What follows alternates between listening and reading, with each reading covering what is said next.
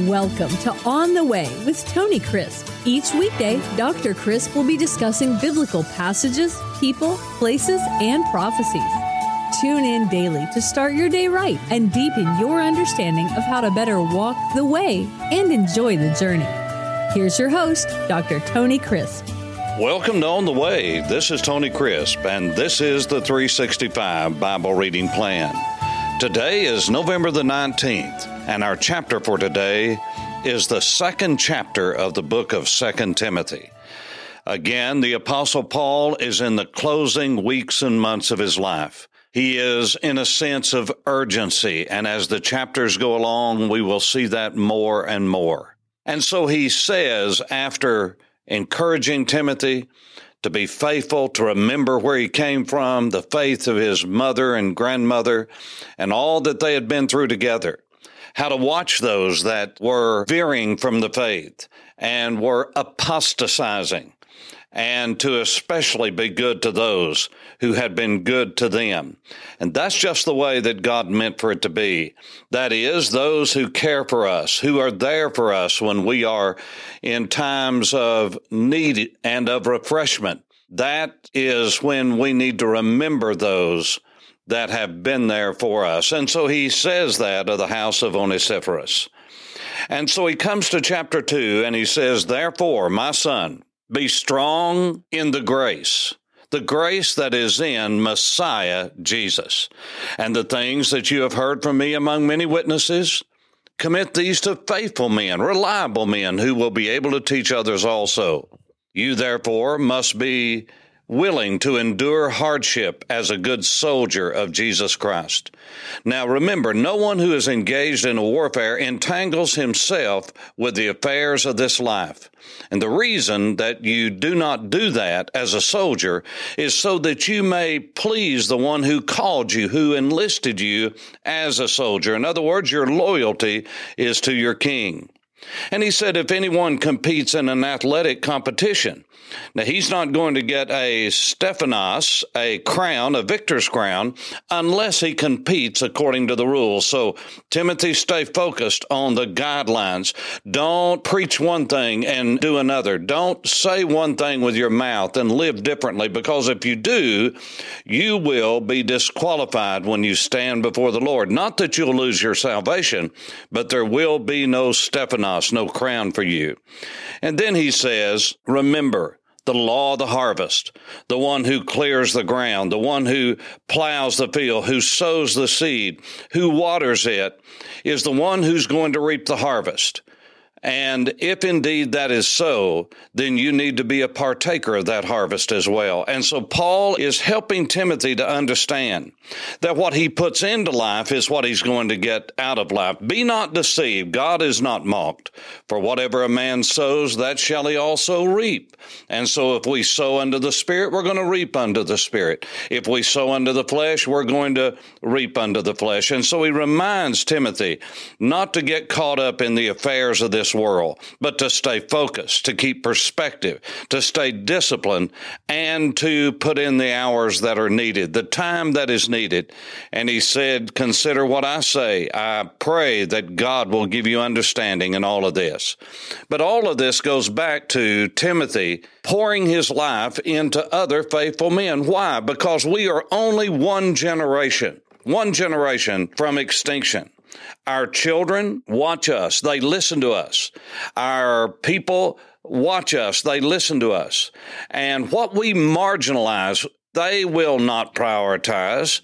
And many times, even what we prioritize, they will marginalize. And so what we've got to do is understand that we are not just called to pass down knowledge. We are called to discipline the next generation, to teach them, to help them, to spend time with them so that we can help them to walk in obedience. Because it's not a matter of just getting a lot more knowledge so we can say, oh, look what I know. But so that we can gain knowledge so that we can obey Him, walk with Him, know Him, and love Him more. And then he says, remember that Jesus Christ of the seed of David, yes, he is Jewish. According to Revelation chapter 22, this is what Jesus says of himself. And Jesus, this son of David, was raised from the dead according to the good news that I preach. And he says, I suffer as an evildoer, even to the point of being put in prison. I'm in chains. But let me tell you something, Timothy.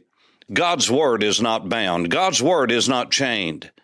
Therefore, I endure for the sake of all the elect, that they may also obtain the salvation which is in Messiah Jesus, in Christ Jesus with eternal glory. And this is a faithful saying, for if we died with him, we also live with him. Remember, he talked about that in Romans chapter 6. If we endure, we will also reign with him. If we deny him, he will also deny us. If we are faithless, he remains faithful. He cannot deny himself. In other words, the promises that God made to us, God is going to keep. Now, he said, remind them, who? Those that he is committing these teachings to, those faithful people. Remind them of these things, charging them before the Lord, not to be arguing and fussing and struggling about words that have no profit whatsoever, and they ruin people's lives and relationships. He said, be diligent, Timothy, to present yourself approved to God, Timothy, a worker who does not need to be ashamed, rightly dividing the word of truth. And the word there, rightly divide, it means in the Greek text, it's made up of two words, the word ortho, which means straight, and then the word to cut. So he says, cut it straight. Don't be shaving off the ends. Don't be compromising. Now, he's going to talk more about this in the coming verses. But he said, you need to cut it straight. So the word of God needs to be sectioned correctly.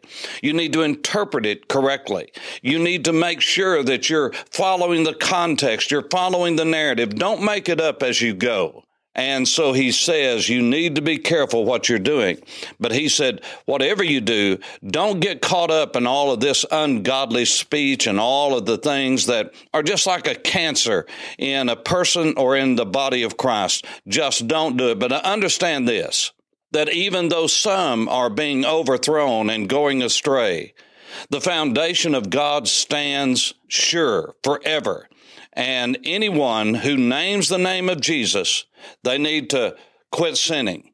They need to quit sinning as a way of life. That doesn't mean that you're not going to fall short, but it means that as a way of life, as a practice of your life, as a habit of your life, anyone who lives godly in Christ Jesus, we need to depart from iniquity. And then he talks about how that in a vessel, there are vessels that are used for the highest purposes, and then there's other vessels that are used for more mundane purposes. And in every house, there are dishes, there are places, there are types of implements that are used. Some, when you have someone important in, you bring out the very best you have. God said, Timothy, you need to be set apart for the very best work. Why? Because this is God's best. He says, whatever you do, understand this, that God can use you in spite of yourself, despite yourself. God can use you. He can use me. He can use anybody. But God specifically wants to use those vessels for his greatest glory and works to those who have understood that the life of Jesus is a life of sanctification, of being set apart, of being used for God's glory. And this is what he talks about to Timothy in this entire second chapter. When we come to chapters 3 and 4, we're going to pick up speed. For On the Way, this is Tony Crisp. Thanks for listening to On the Way with Tony Crisp. Tune in every weekday for information on biblical passages, people, places, and prophecies. Fridays are for your questions. Email your questions to questions@tonycrisp.org. Then just listen for your question to be answered on Friday's podcast. That's questions@tonycrisp.org. Thanks for listening and have a blessed day on the way.